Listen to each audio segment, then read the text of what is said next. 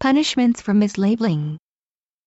At long last, the Consumer Affairs Agency has decided to introduce a system to impose monetary penalties on companies that mislabel their food products. Last year, hotels, department stores and other companies were caught in a web of false labeling scandals.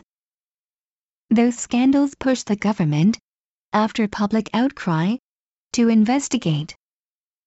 After further debate, a system of punishment is at last being set up. No one knows quite how long the food mislabeling has been going on. Since the agency was launched in 2009, Consumer Affairs Centers nationwide have received around 57,000 inquiries concerning problems. Perhaps Japanese consumers are not so passive and acquiescent as thought. They just never had an agency on their side before.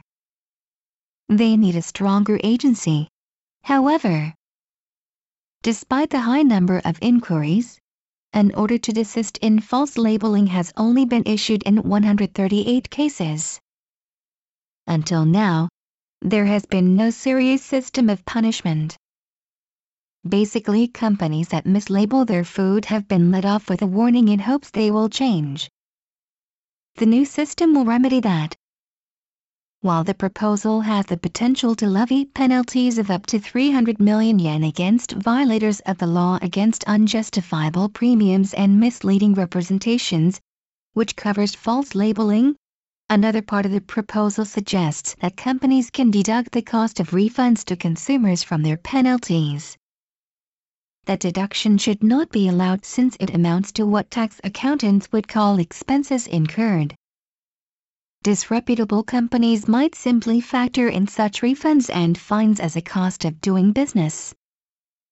The deduction should not be included in the proposal and the fines for mislabeling should be strengthened. Plans to set the penalty at 3% of the sales figures of mislabeled products is also far below any punitive standard. That's less than the sales tax. There is no need to bankrupt the companies for mistakes, but consumers need more protection than that. The new system should also impose heavier fines on repeat violators. It might be hard to sympathize with a customer at a high-end hotel restaurant who pays for the most expensive shrimp but is given a similar but less costly variety, as happened at a hotel chain last year. But the law also protects consumers against other more serious cases of product mislabeling.